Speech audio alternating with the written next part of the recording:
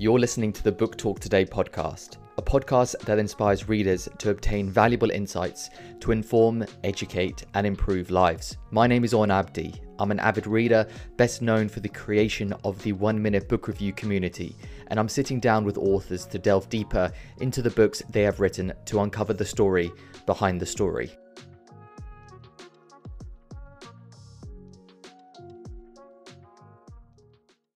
Hello, everyone, and welcome to episode 15 of the Book Talk Today podcast. Today, I'll be speaking to Niall Kishtani.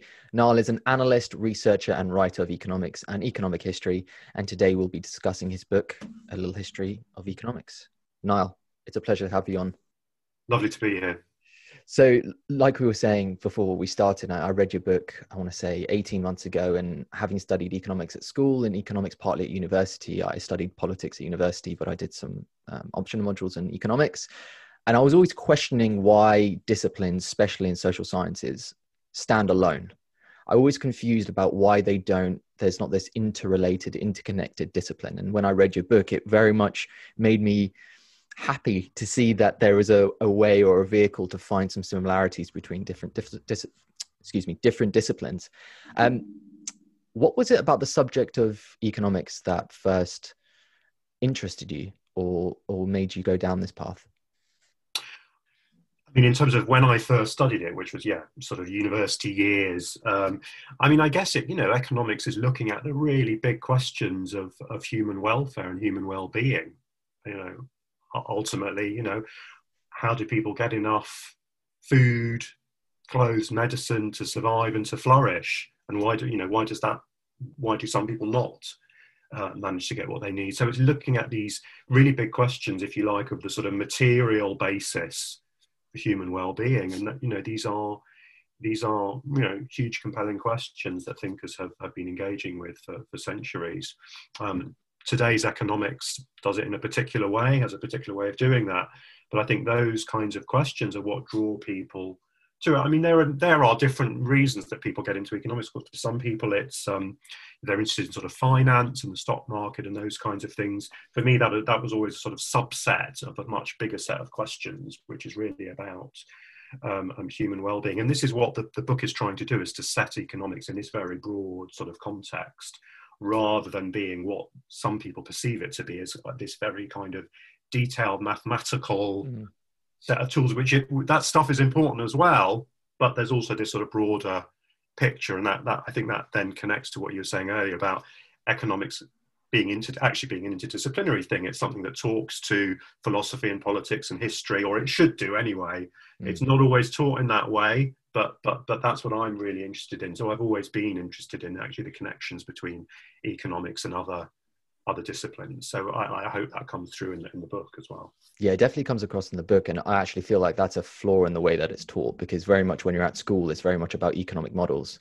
Yeah. So you start going to sort of graphs and diagrams on supply and demand and Absolutely. inelastic goods, and it just gets a bit boring.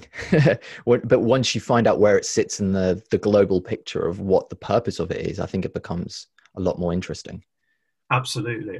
So that's definitely how today economics is taught, and how most people are sort of introduced to it, is through these little models and little pieces of apparatus like supply and demand or whatever. And actually so that's certainly how most sort of college courses start. And also I think there are a lot of very good introductory economics books out there, and a lot of them do the same sort of thing. So they'll use those little bits of technique, those bits of apparatus, and then use them to analyze aspects of the life that we see around us. And that's really fascinating, and I'm not sort of criticizing that at all. I suppose what I was trying to do in this book was to say, well, actually economics there's an intellectual history to it as well. It's not just so that sort of toolkit approach to it is almost a bit like, I wonder, treating economics as a kind of engineering, where you've got these little tools that you use. That's fine, but there's also a kind of intellectual story, which is that people have been thinking about economic issues since, the book goes back to the ancient Greeks, thinking about this struggle to put in place the material basis for well-being. Mm. That story is an incredible story of sort of intellectual history and sort of disagreement and debate. And, you know, there have been many schools of economists and many different ways of looking at this problem.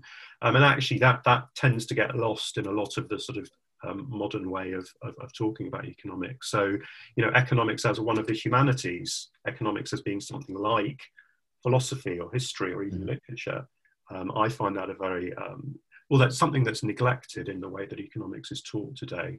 And yeah, some people can get put off by all the maths and all the graphs that you pointed out.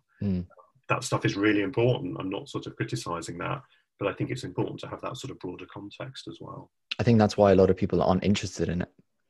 I think once you bring the humanistic element of the economic models into it, and you touched upon it in the book as well, and I liked especially that you started with the Greeks, because I think a lot of people, especially in economics, they just go Adam Smith is the first guy. Yeah. And then they completely forget about everything that came before Adam Smith. And I liked that you went into the Greeks and started talking about the academy and what were the big thinkers thinking about what is the role of money and wealth in society. Yeah. And I think that's really important to go back to the fundamental aspects of that. Yeah, I mean, a lot of histories of economics do start with Adam Smith, and there's probably some good reasons for that. I mean, in a way, you know, he was writing on the sort of cusp of the Industrial Revolution, when the sort of commercial economy, the industrial economy, was really burgeoning and creating the sort of economy that we have today. He was talking about markets and how markets generate wealth. That's really important, and in a way that is a staging post in the sort of intellectual history. But as you said, I wanted to go further back and look at thinkers that probably today we might not say, oh, maybe they weren't doing economics in the way that we see it today. But to me, I suppose I wanted to cast my net quite widely and have quite a broad definition of what economics was. Anyone who's thinking about these sort of material problems, even if it is done within, say, a religious context or a classical philosophical context. So I've got a later chapter on the sort of Middle Age and Thomas Aquinas and the theologians who are thinking about, okay, how can you behave in an economy that's actually starting to commercialize and moving towards something that will turn into capitalism?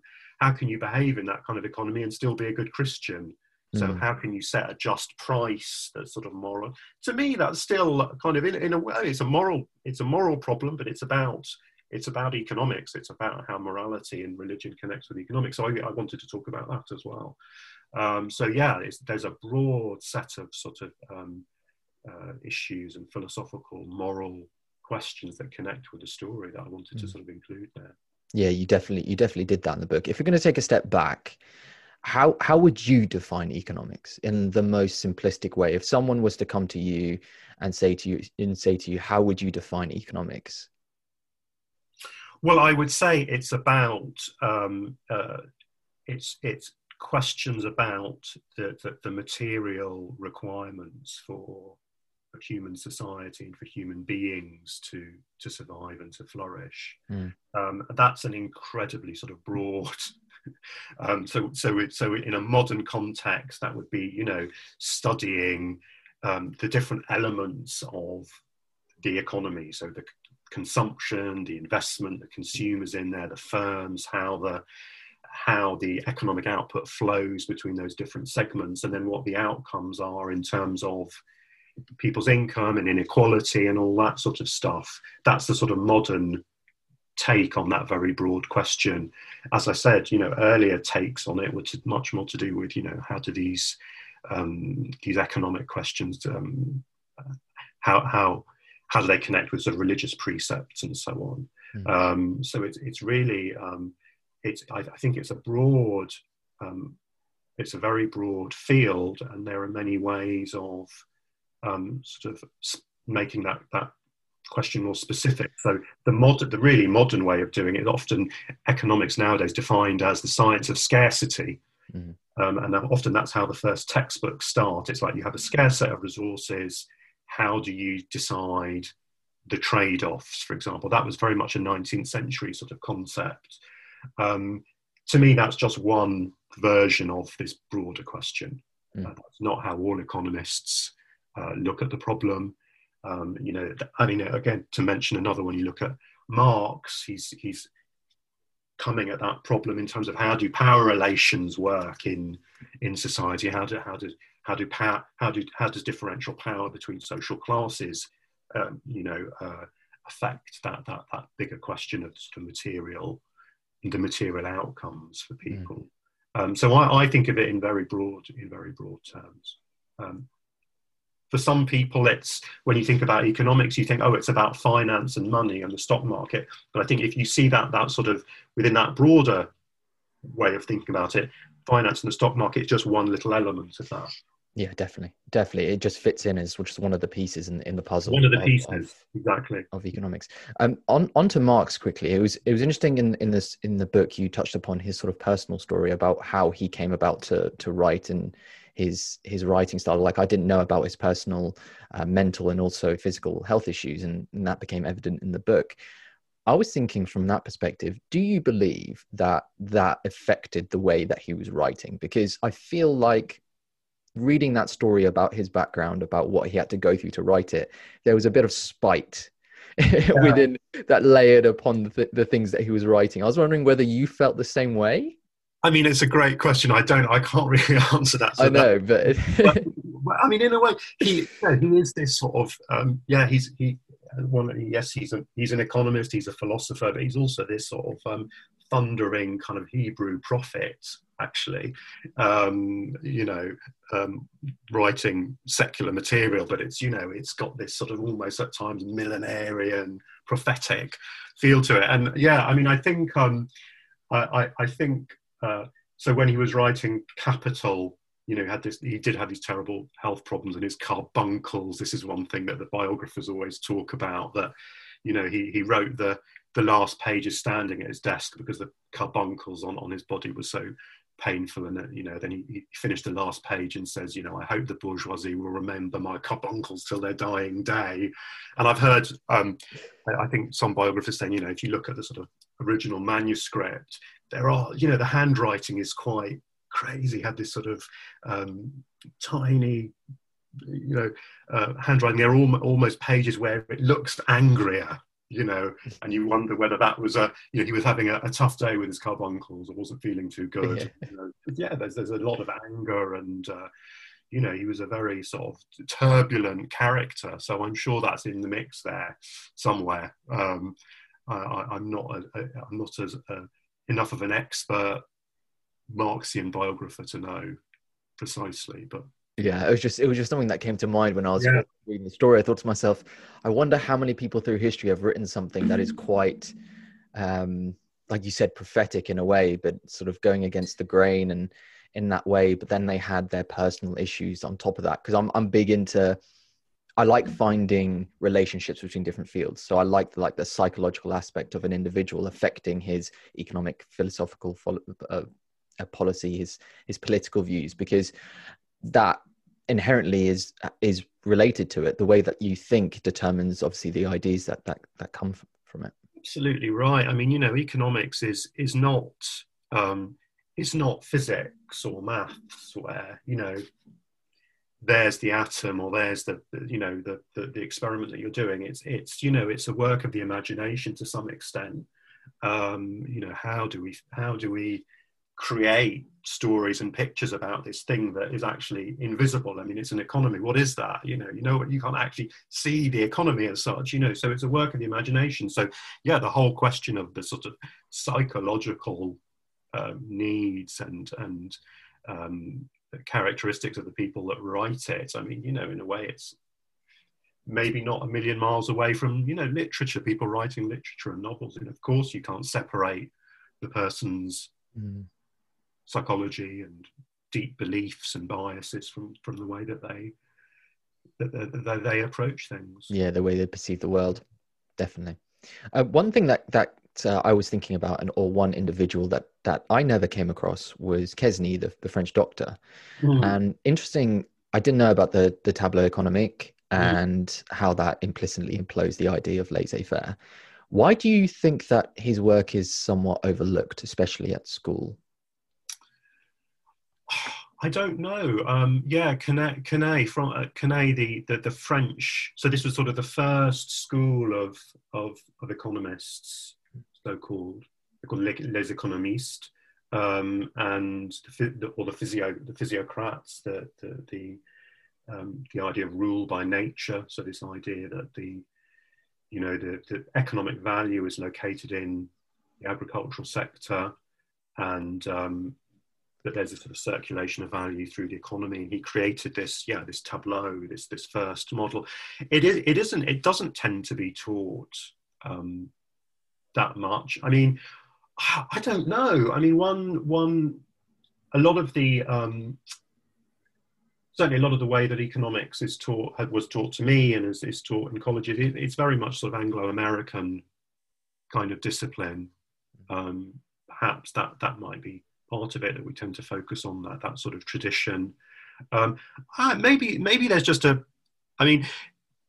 history of thought in general is neglected. I mean, if you study a sort of economics course at university, you won't actually study Adam Smith. You'll probably have heard of him, Marx, but you'll never actually sit down and read through his books unless you're sort of doing some very specialist course you really want to sort of go for that, but it's generally not part of the core syllabus.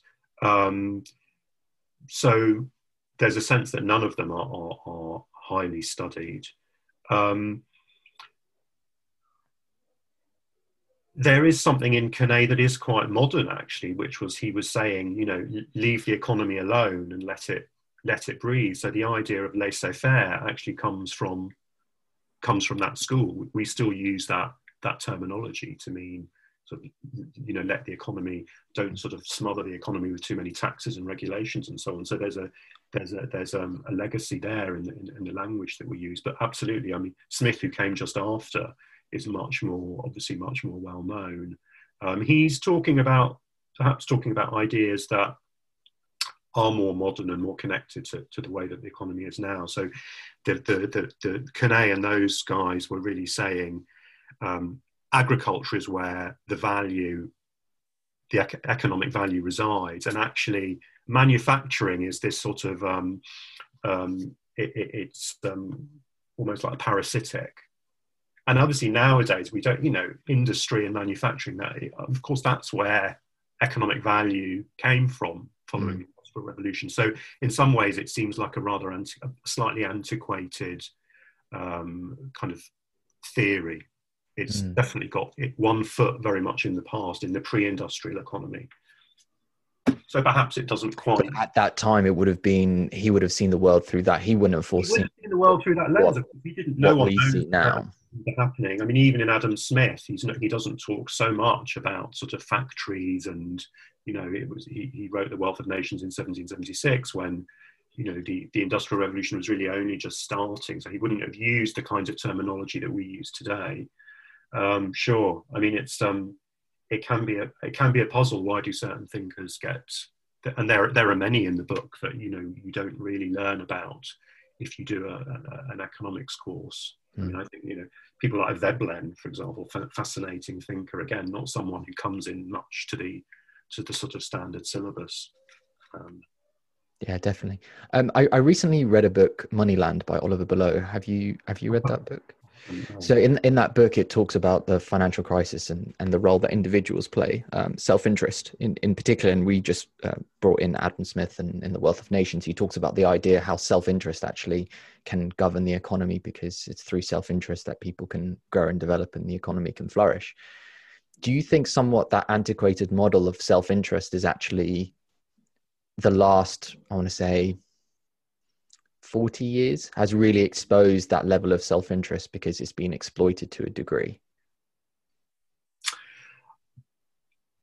So you mean that has sort of cast doubts on that way of thinking? Yeah, cast doubts on that model of thinking about it's purely about self-interest. Sure. I mean, it's interesting to sort of look at often. So with Adam Smith, what we often do, we often have this very sort of anachronistic way of looking at him, which is sort of reflecting back the way that we do this with, of course we always do this. Yeah. Look at history and ideas through the lens of our own time. You can't not do that. Mm. With Adam Smith, one thing that often happens is to sort of really emphasise the fact that, or to impose on him this idea that, you know, he was arguing just for sort of free markets and unbridled self-interest and all that sort of stuff. I think he's a much more nuanced sort of thinker than that.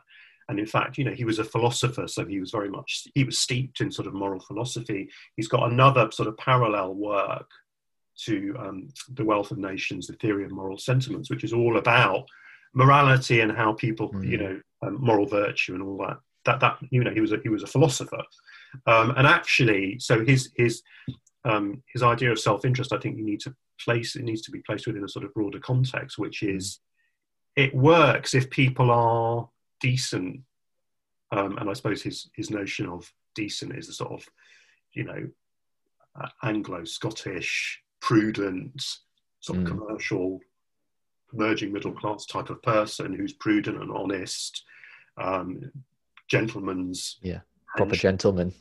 And within that context, self-interest actually works quite well. Yeah, but it depends on people being honest and not trying to swindle each other and so on. That's often very different from some of the notions of self-interest that are flying around these days or in the last, which is very much a much harder edged sort of libertarian, neoliberal kind of self-interest, which I think is quite different to what Adam Smith was talking about. He was talking about a kind of enlightened self-interest, as opposed to, I don't know, well, you can look at some of the disasters of neoliberalism and, you know, what happened in the financial crisis, and that's not kind of, you know, what Smith was talking about. But if you look back at the roots, especially in sort of the roots of neoliberalism, if you can look at Reagan or Thatcher, so Reagan in particular, in the book you talk about the fact that he lauded the ideas of Adam Smith so much that they used to wear the tie with his. Yeah. So do you think it's more the fact of a misunderstanding of what he was actually speaking about, or a twisting of the ideas to suit their individual? Well, a bit of both. And I mean, we all, you know, in a sense, we can't, you know, as people with, you know, we all have political views and ideologies, and politicians have programs they want to implement and views of the world. And we'll always try and look for support for those from different thinkers in history, and hopefully a prestigious thinker like Adam Smith, and yeah, often that involves a twisting of what that person is. I think it's a sort of inevitable part of kind of human discourse that we do that. I mean, of course, Marx is the big one. You know, I mean, look at what's been done in his name and claims and so on. So yes, I mean, I don't think Adam Smith would have been particularly happy to see the Reaganites wearing his, you know, ties with his picture on the front, but yes, that was one philosopher economist who was sort of harnessed in the cause of sort of neoliberalism. Sure.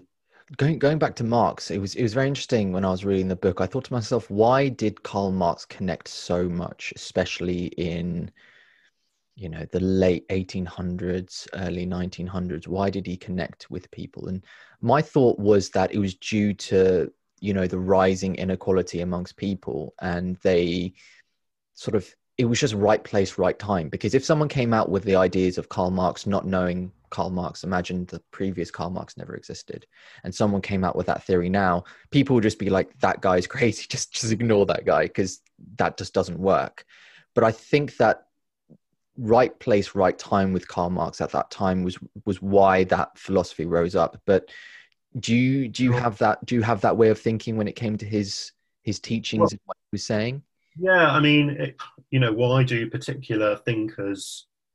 some thinkers why does their thought spawn whole schools of thought that, you know, then live on beyond their work? I mean, that's an incredibly complex question, but yes, I mean, you know, there were circumstances at the time that meant that his work did, and then you had, you know, the political situation, early 20th century in Russia, and it was used in a modified form as a way of underpinning that.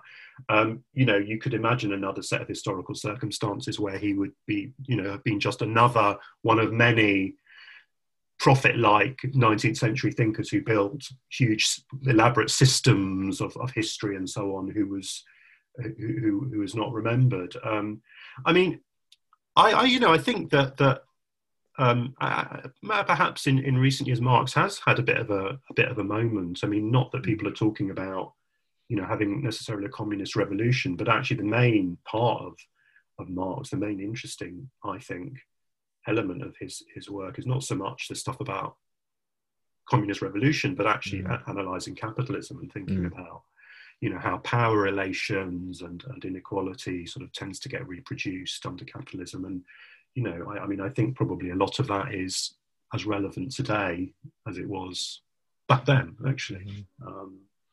So I definitely think there's a resurgence of those ideas. I think because people are questioning the ideas of the capitalism that we see now and seeing the inequalities rising, I think that's why you're seeing the resurgence, especially of people wanting that type of economic way of thinking. Whether it's the right one, I don't know whether that's the case, but I definitely think there's a conversation or discourse to be had about the utility of the current system that we have. Absolutely. And what you take from, Marx was writing, in the middle of the 19th century, what you take from, going back to the earlier point about you see things through the lenses of your own moment. What we'll take from him will be different to what people would have taken from him at the beginning of the 20th century. But I mean, he's such a fertile, complex, contradictory thinker that there are likely to be things in there that resonate with our own time, probably to do with how power works and so on, within the economy. When I was reading the book, you also mentioned Alfred Marshall and the idea of marginal utility. I was reading the example you gave about the hot dogs and the Coke. I was wondering whether you can just elaborate on the idea of marginal utility, because I was reading it and I thought to myself, I think I would like him to be explaining this to me in person, because I think it might make a bit more sense. So for those that are listening or watching, can you explain what marginal utility is and the impact that had? Sure. I mean, it's actually to do, I think at the beginning I mentioned that one way of thinking about economics is to do with scarce resources. So this very much comes out of thinkers like Alfred Marshall in the 19th century. So thinking about, basically the idea is you've got a scarce amount of stuff, you've got a fixed amount of stuff, and you need to kind of optimize. How do you mix it? How do you decide whether to have, more hot dogs or more Cokes, because you can't go on forever. There's a fixed amount, there's a scarcity. And similarly for firms deciding what to do, how to produce things, there's a sort of scarcity. So you have to sort of optimize. So the idea of marginal utility is just, this is looking at an individual.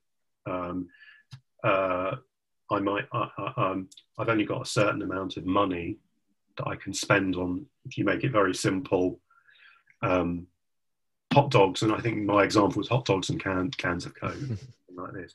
So marginal utility is just, if I eat one more hot dog, how much extra happiness does that give me? So suppose my level of happiness now is 50, right?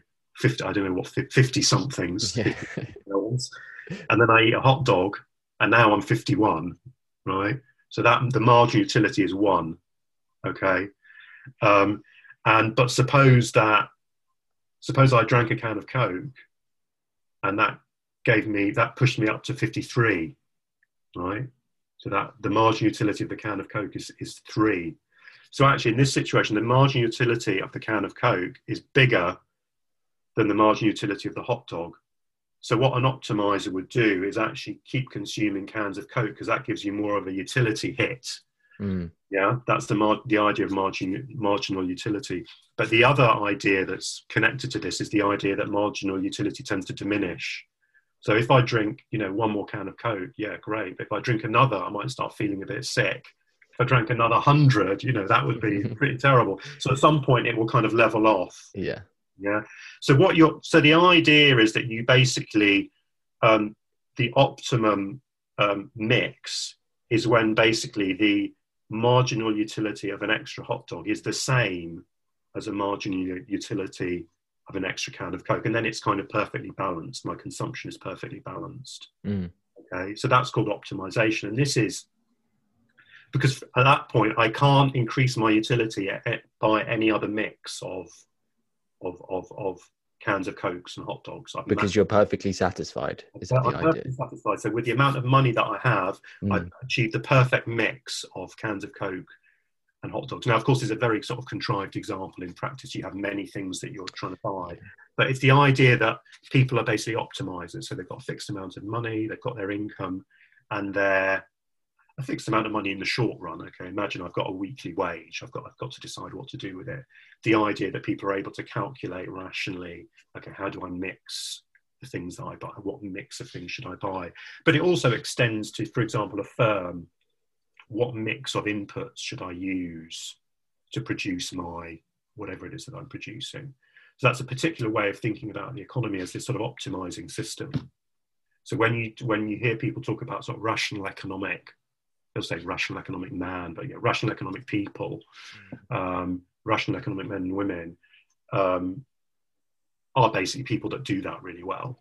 And that's been the sort of basic assumption that's been the basic sort of psychological model of human behavior that has been embedded in a lot of modern economic models, is that people do, that's what people do, that's what people are. They're people that consume and optimize. They consume rationally and they optimize. And from that you can derive all sorts of theories, and you can actually express that quite nicely in mathematical terms, which is probably why one reason why it's been so popular. Obviously it's a very crude notion of human behavior, but you can express it in terms of maths quite easily, and then use it to construct all sorts of models. Yeah, and the application for the individual and the firm, I think, is why it's probably been applied over time, because you can apply that to, let's say, like you said, a firm, with how they go about their marginal utility of, let's say, one client over another and one employee over the other. But then you can apply it to myself, like a marginal utility of one book might be more than another, just because I feel like it gives me more value. And so they even apply it to the labour market, that you're a consumer, but you're also a supplier of labour. You think about, okay, the marginal utility of you compare your wage rate to, okay, how much benefit do I get from having a bit of extra leisure or going to work? So you even use that optimizing framework to think about. So you can sort of use it everywhere, and that's what economics has actually, sort of a lot of modern economics does. It kind of applies it everywhere, and that's very powerful. But there's obviously huge shortcomings to it, and that leads into a lot of the critiques of economics, is that it's used that much too sort of promiscuously in a way, but that model's used everywhere. And you can, so there's even there's a chapter in there about Gary Becker, who was a University of Chicago economist, who sort of uses that, who started applying that model, that way of thinking, to actually areas that you would normally think of not being part of economics, so part of sociology. So he had a whole, he wrote papers on the economics of crime, for example, that used that same sort of optimizing model.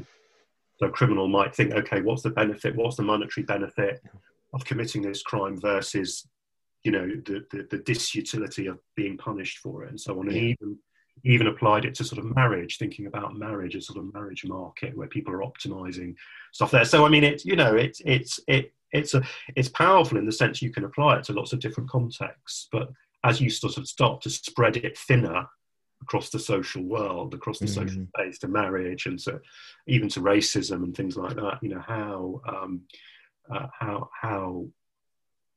how useful is it? So a lot of people have been very critical of that sort of movement in economics. Yeah, but I think that's the same with any theory or any way of thinking. If you apply it to enough things, it sort of loses its power to a degree, doesn't it? Because then there's more things that can counter it. I think that's just any way of thinking. I think it can't be applied to every scenario, into every other discipline. So some people, some of the more sort of some of the critics of economics would say that economists have been a little bit overconfident. Or should I use the word arrogant? Maybe the way that they've applied those ideas of sort of optimizing and optimization and sort of rational rational economic people. I mean, even to another sort of element of it is going back to the sort of neoliberal discussion that we were having earlier. It's this whole area of public choice theory, which there's a chapter in the book about public choice theory, the basic idea of which is to apply a kind of optimizing, rational economic person framework to politics itself. So actually that politicians are simply simply optimizers who are trying to maximize the gains over the costs to them. And so politics is just this big sort of marketplace. It's not really about the classical sort of notion of politics as people who are, a public good, people trying to work for the public good. That's all sort of nonsense. And that's one sort of building block for neoliberalism, has been that sort of notion of politics, which was sort of developed by a school of economists who I talk about. Again, possibly a very, very, I would say, very sort of problematic way of thinking about politics, and probably quite a damaging one in the long run, in the way that it's helped to sort of corrode the idea of politics and of citizenship, that it's just a kind of, it's just a game, a market that grubby politicians are getting into for their own self-interest. Because I think there's a reflexivity in these stories that actually the more you tell these stories, the more you create that kind of world. This is not physics. This is about people. This is about the imagination in some respects. Yeah, it's how it manifests into reality. I think that's the important thing. Like you said, it's not like an experiment that you do in a lab and see how it plays out. It's very much the decisions that a rational actor makes, whether they're a politician or an economist, has real world effects on how people live their lives and on countries and their effects on societies in general. It was interesting that we just talked about the rational actors, because when I was reading the Veblen, the chapter you wrote on Veblen, and the idea of how we buy things not so much to satisfy our own desires, but to actually be approved by others. And do you think this was a shift from pure economics, from a macro scale, into understanding how our consumption drives human behavior? Yeah, I mean, it's definitely a shift from, it definitely stands slightly apart from mainstream economics for sure, because it's actually not really using any of those economic concepts that I've talked about, optimization. So actually the optimizing, that person deciding between cans of Coke and hot dog, that's sort of almost like that kind of robotic kind of character, is completely in their own bubble. They don't care about really what other people are thinking. They just all they care about is their utility function, as they call it, the resource equation. How do you optimize? That's it. You're just thinking about optimizing for your own well-being and your own utility. But this is a very different. So Veblen was very much, I mean, he was someone who was, yes, he was an economist, but he was really heavily rooted in anthropology and philosophy. I mean, he was this incredibly wide reader. He read all sorts. He spent really the first few decades of his. He was a bit of a loose cannon, hiding on his parents' farm, reading books from all sorts of fields, and I think that shows in his work. So I would say it's very much sort of anthropological, or maybe even sort of psychological notion of economics. So he's sort of saying that rather than being these sort of cool optimizers, we're actually just sort of status seeking people. And he makes an analogy with sort of, I don't know, tribal societies perhaps, where gifts are given not for their utility, but to make a sort of, for reasons of sort of social, reasons of social status. You might give a gift to a more senior person, and there are sort of anthropological works about gift circulation in some of these tribal societies. So I think he uses some of these ideas and says that actually, even in a capitalist society, you might think are a million miles away from those kinds of tribal societies, we're doing pretty much a similar sort of thing. So he was writing during the Gilded Age of the rise of the great tycoons, Carnegie and Vanderbilt and so on. As they say, they're not optimizers, they're just essentially engaging in conspicuous consumption. They're just consuming massive amounts to show that they're wealthy and that their wives don't have to work because they're so wealthy, and it's a kind of status type thing. And of course, I mean, you see that, of course, that's very much in the economy now. You see that Yeah. among certain, certain segments of the economy, very super rich people and so on. I think there's a lot of insight in there, not maybe the specifics, but also actually thinking about economics as providing an alternative to that sort of optimizing framework. That actually economics also sort of is to do with the sort of the anthropology of the anthropological context in which it takes place, and the broader sort of institutional framework that you talked about as well, that is quite hard to reduce to these sort of mathematical utility functions. So he's a very sort of interesting, fertile, radical sort of thinker. Yeah, I think the reason why it connected with me so much is I've been reading a lot about human behavior and psychology really the last couple of months. So that's been my field of reading. That's where I've done a lot of my reading. And I think I look at what's happening at the moment with the internet and social media and that kind of stuff. And it's just a lot of what I call peacocking.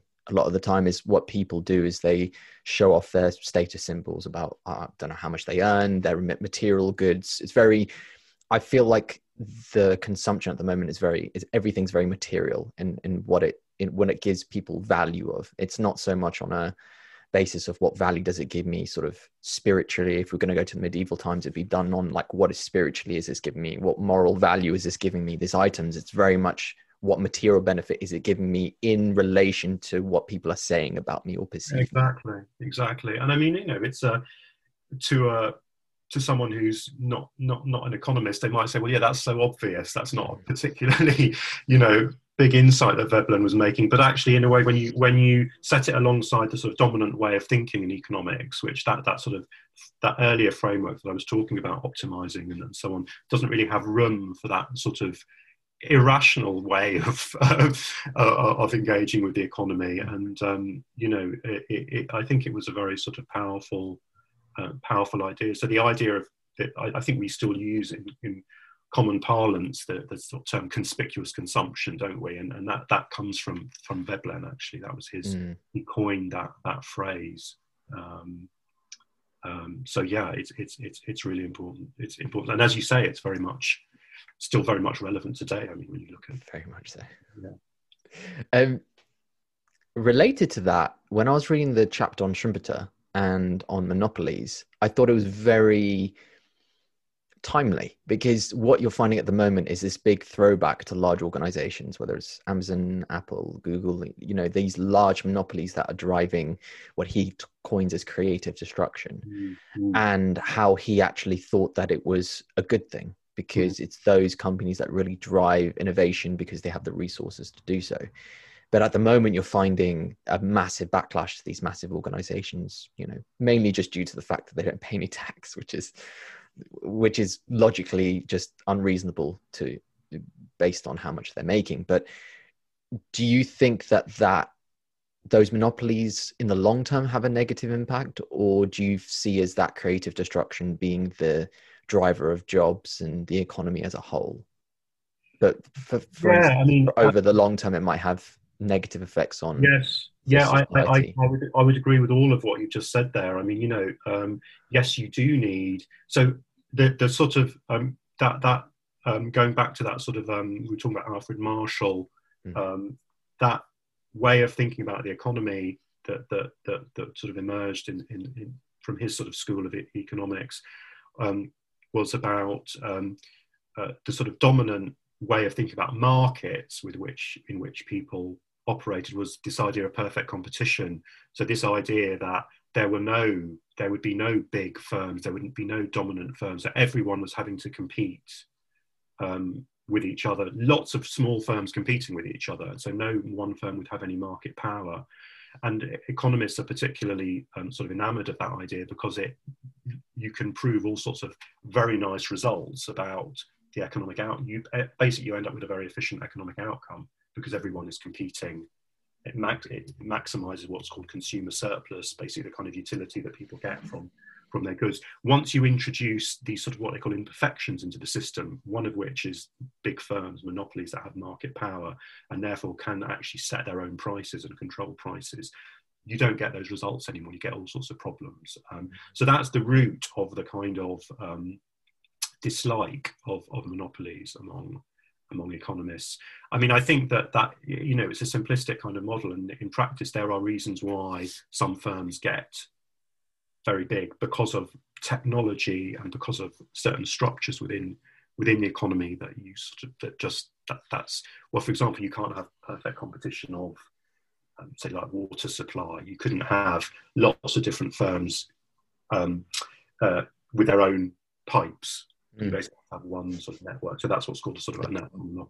I don't think you want that as well. No, you wouldn't, exactly. So there are actually all sorts of reasons. And what Schumpeter was talking about was to incentivize sort of this kind of innovative drive that you need for an economy to power forward.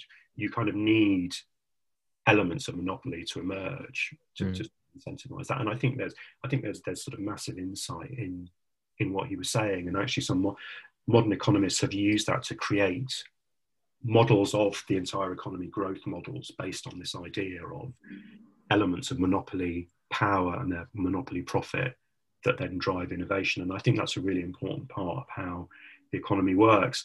Having said all that, your sort of negative point, which was, but then you do eventually run into problems. Yeah. Absolutely. And if you look at what's going on today with certain companies getting so powerful and then avoiding tax and so on, you have real problems, and you probably need some sort of intervention. And this is why we have regulatory frameworks to deal with that. I mean, the whole question of social media now, of course, is getting much more complex because of what it actually does. I mean, it's not just a giant widget firm or something. It's the firms that supply the space for political discourse, and so it's so much more complex than economics actually when it comes to that stuff. But yeah, it's a really complex one. The idea of an economy made up of lots of little tiny firms that are competing against each other kind of went out the window once the industrial economy started getting going. But it's interesting over the last year. I'm sorry to interrupt you, but it's interesting over the last year. There's been a big push for small business. There's been companies that are whether they're credit card companies, they're pushing big on small businesses. I know Google's pushing big on small businesses, but I think that I don't know where it's going to go from a monopoly point of view. I know there's a big pushback in America for big companies and sort of the data that they're accumulating. And I think it's just going to become heavily regulated. How that manifests from a technological innovation point of view, I'm not sure. Like, I'm currently reading this book, Life 3.0 by Max Tegmark. It's about artificial intelligence. And in that book, it's saying about we need to get regulators in on artificial intelligence early to basically go through all of this paperwork about what is the regulatory frameworks for artificial intelligence. How does that manifest into the market? Because I think that's where perhaps the social media aspect or the internet was late to, because they didn't do that regulatory framework. And it got to the stage now where you have this massive pushback and that will stall innovation. But then how do you get people in early, like the governments, and set those regulatory frameworks? Yeah, absolutely. I mean, I'm certainly no expert on regulatory framework. Not either. The thing that I try to, the products that these, as I was coming back to the point that it's, the standard economic textbook thinks of a monopoly as, a firm selling a very well-defined product, like it's a monopoly for pencils or apples or whatever. But now the products that these Google and Twitter and so on are selling are so sort of complex and fast-moving and so much connected with actually these sort of intangible things like spaces in which people have debate. Like that's the product that they're supplying. That actually that sort of old type of regulatory framework that you sort of learn about in economics courses seems to be a rather antiquated way of looking at these things now. So it's the sheer speed of technological and social change that is that surrounds these firms mean that we probably have to think about it in very new ways, particularly, in the last few weeks, what's been happening in America and so on. Yeah, definitely. In the book, you talked about the idea of, I mean, we're currently speaking about the backlash to current economic models of thinking, and even to extend out into social and political ways of thinking as well. And economists, you said, call that, in the book, you mentioned a moral hazard where the actions are unknown. Do you feel like that is part of the reason of the backlash, is there's so many moral hazards related to the system that we currently have because people don't know how it works, and they feel like there's definitely injustices in the system, implicit injustices in the system, whichever country you're in. But people are fearing that because there is those moral hazards everywhere. Absolutely. I mean, yeah, it's I think that's right. I mean, the idea of moral hazard is in a way, it's a very specific kind of idea in economics, which is that, again, it sounds incredibly sort of commonsensical, but it took economists quite a long time to figure it out, that if markets don't work very well if people don't have all the information about what's going on. So if markets start to get opaque, and people don't really know what's going on, you get all these problems like moral hazard. The other sort of concept connected to that is something called adverse selection. And so if you look at something like the financial crisis, you had this writ so large that the financial system basically collapsed. And a big part of this was because of really kind of opaque, complex kind of information that no one knew what their products were, even the people that were selling these financial products. So you had these enormous sort of moral hazard problems, and with the bailouts of the banks, this huge sort of moral hazard problem that people worry about. So absolutely, and using those terms as a sort of metaphor for the sort of broader sense of an economy that's so sort of complex and opaque and subject to sort of power relations that are hard to sort of get behind, then yeah, I mean, it's a really important thing. I mean, again, going back to a lot of standard economics assumes that the economy is this very transparent, rational thing that everyone knows about. One of the sort of big models in economics, sort of so-called rational expectations, that everyone's able to understand the economy and predict what's going to happen, and what's going to happen with policies, and how policies are going to affect the economy, and sort of adjust accordingly. Of course, it isn't like that, and for the most part, people feel kind of confused, and as if they're part of this very opaque system. So yeah. There was one quote that I found in the book was quite funny. Noted down here: the purpose of studying economics is to learn how to avoid being deceived by economists. I thought that was a great quote, because I mean, I think it's true for any field that you are interested in, is how not to be deceived by the experts in that field. Yeah, exactly. I mean, I suppose, and that's really, I mean, that was one of the reasons, I suppose, why I wanted to write the book, was to give people a way to get behind some of these debates. Economics has had I think people often have quite extreme reactions to it. When you say economics or economists, on the one hand, people sort of, going back to what we were talking about, the maths and the models, oh, this is very complicated stuff, and I don't understand all the maths, and just leave it to the professionals who sort of understand this stuff. On the other hand, there's often this very, particularly since perhaps the financial crisis, strong antipathy towards economics, that it actually has become too narrow, it's become outdated, it didn't predict the financial crisis.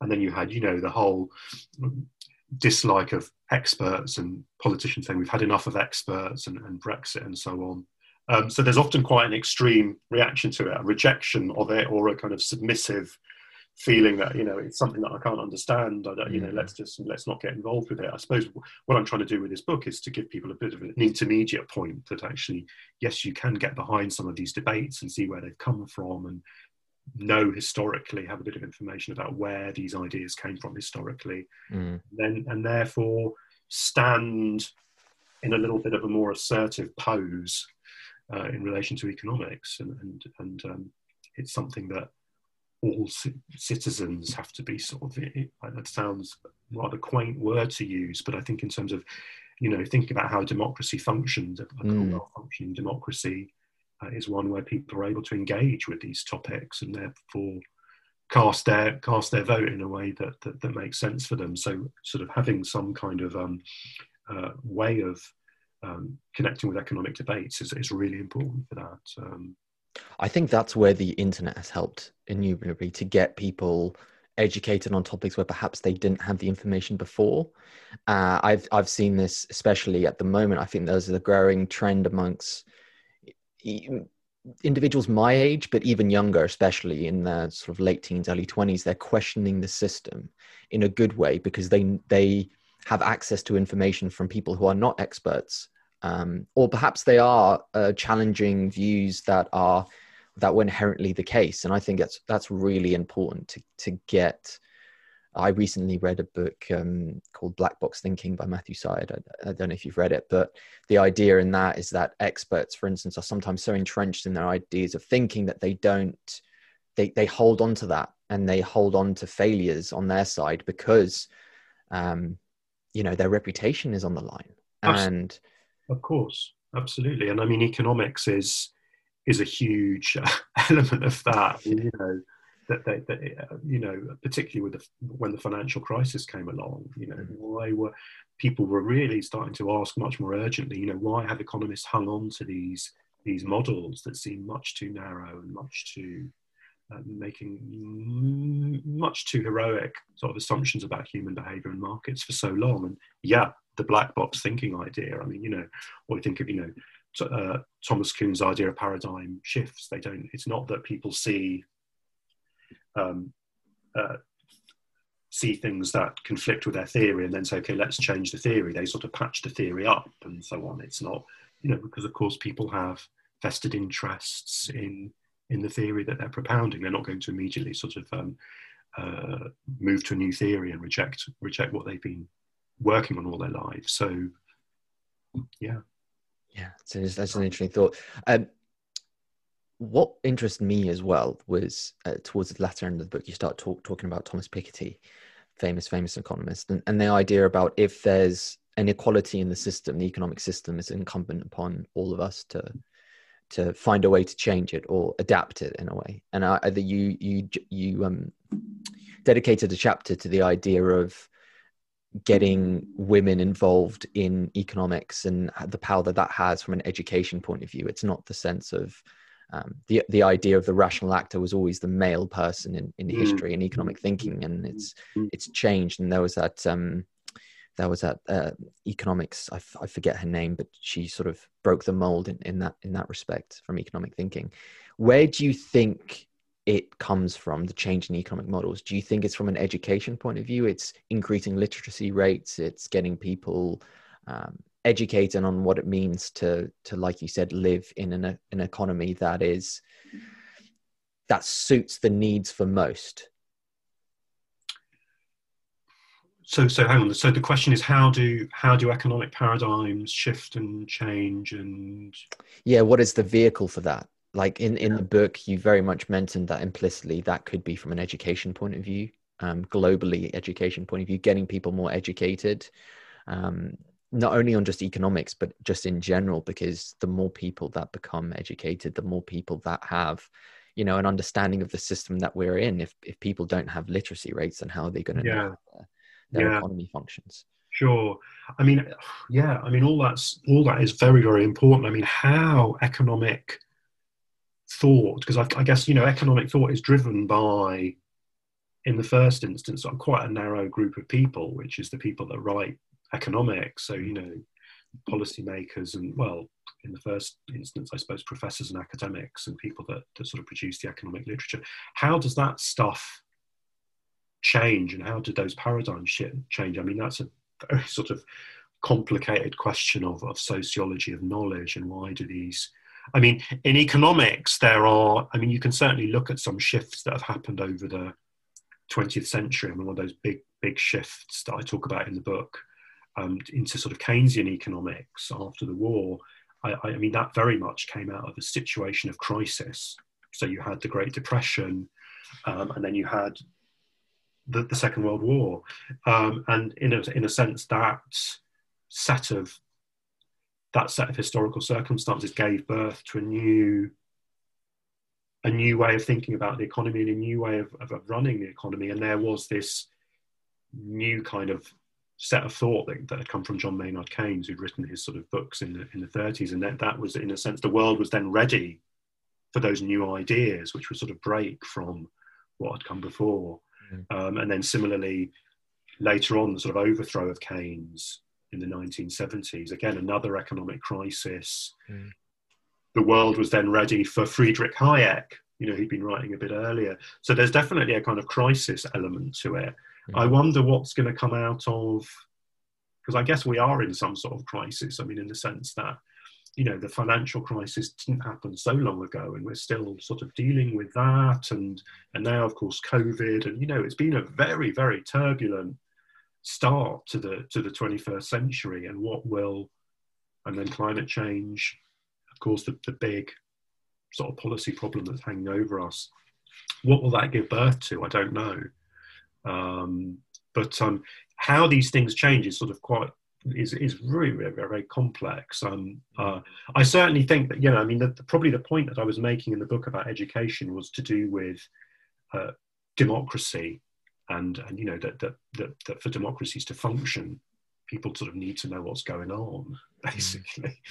Although otherwise you get some of the problems and the pathologies that we're now seeing in some of the advanced democracies. And that sort of, I think, starting economic and sort of political education very young is really important. We don't do it, That's maybe a slightly separate question to the sort of narrower kind of intellectual one of how do economic schools develop?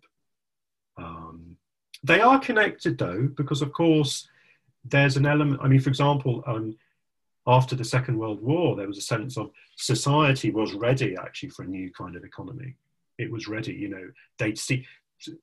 people had seen how well planning and the government running the economy had worked during the war, and they were then ready for something else. So there's a broader question of how does the public consciousness then connect with whether particular new theories are going to be accepted politically and then used,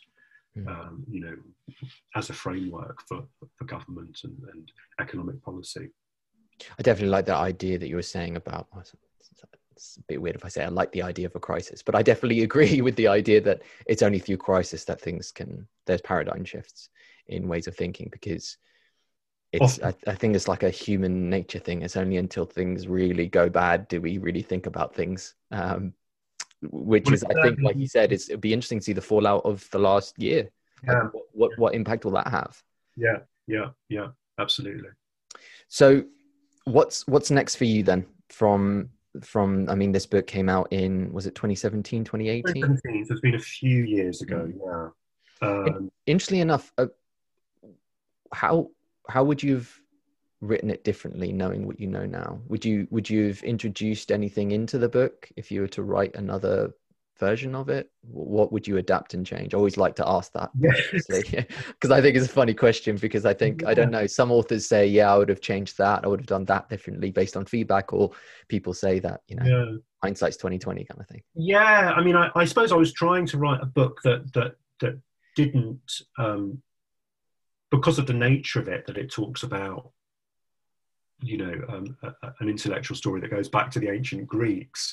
So in a way, it's quite a timeless sort of story. I think, and that was one of the aims of the book, was it was to help people get behind the immediate headlines. So not to write an economics book that's incredibly current and about, Brexit or something, a sort of hot current topic. It was much more of a sort of timeless story than that. So I think a lot of it actually would be the same. How would the obviously we've had Brexit. There probably would have been more on those sort of issues and possibly trade issues and sort of that side of things. Climate change, perhaps. I've got the final chapter that does talk about climate change. Perhaps there would have been more on that. the issue has, in a sense, sort of accelerated in its urgency since then. But I think in general, it's supposed to tell a kind of big, long-term story. So I think a lot of it might not have changed too much. And as I suggested, next is we briefly spoke about it before the start of it, but your next book is the idea of utopianism in London. Is that correct? Yeah. So it's about So it's a bit of a different, moving away from pure economics writing, really. Well, not that the Little History wasn't really pure economics writing, because it had, as you said, sort of history and other things in there, but moving much more towards a sort of narrative type of story about London and about utopianism and the utopian visionaries that have been in the city over the centuries, and how they've thought about the city. And there are bits of economics in there. Of course, a big part of that is how we relate to London as this extraordinary sort of place of commerce and markets that was in a way the first city to really become a big capitalist city, and how utopians have used that as an inspiration and also as something to rail against. So that's the current book. So a little bit different to this one, but hopefully some big ideas, some big personalities, and a sort of historical sweep to it, which is what you get in both of these books. I like to think about how ideas kind of connect up over time and create a sort of imaginative lineage that we can still use today, and that still informs how we envision things and imagine things. Definitely. How far are you going back in the utopian then, from a historical point of view? Well, I'm going back to Thomas More in the 16th century. So he invented the word utopia, so that seemed like a great place to start. He was this obviously very famous Londoner at the heart of London life. So it's, in a sense, utopian thought has been going on, predates Thomas More, I would say, but still that seemed like, a very, narratively speaking, a very nice place to start. Yeah, definitely. And I like the idea that you were suggesting about those threads through time. Yeah. I think that historical narrative, and I think that's what you did really well in this book, is that what is the thread that holds all of it together?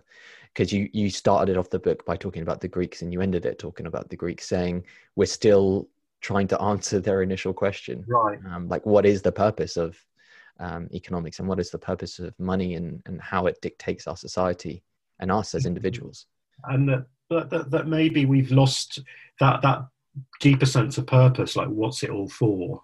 And the Greeks, thought of that in terms of the virtues and what it means to be a good citizen and a fulfilled person. We've maybe lost a bit of that now. We've since the 19th century, created this amazing economic machine, but sometimes one wonders what is it for? Yeah. There are some obvious things that it's for. It creates hospitals and schools and big resources to do that. But when you think about something like climate change, you think, okay, what are the downsides of this? So I think that's why I wanted to circle back to the Greeks, because if you put it within that broader context of human virtue and human well-being and so on, I think you get some other kinds of answers to that question. Definitely. That's why people should read the book. A Little History of Economics. No, thank you so much for taking time to speak to us today. It was an absolute pleasure. Where can people find you? Your website? niallkishtani.com.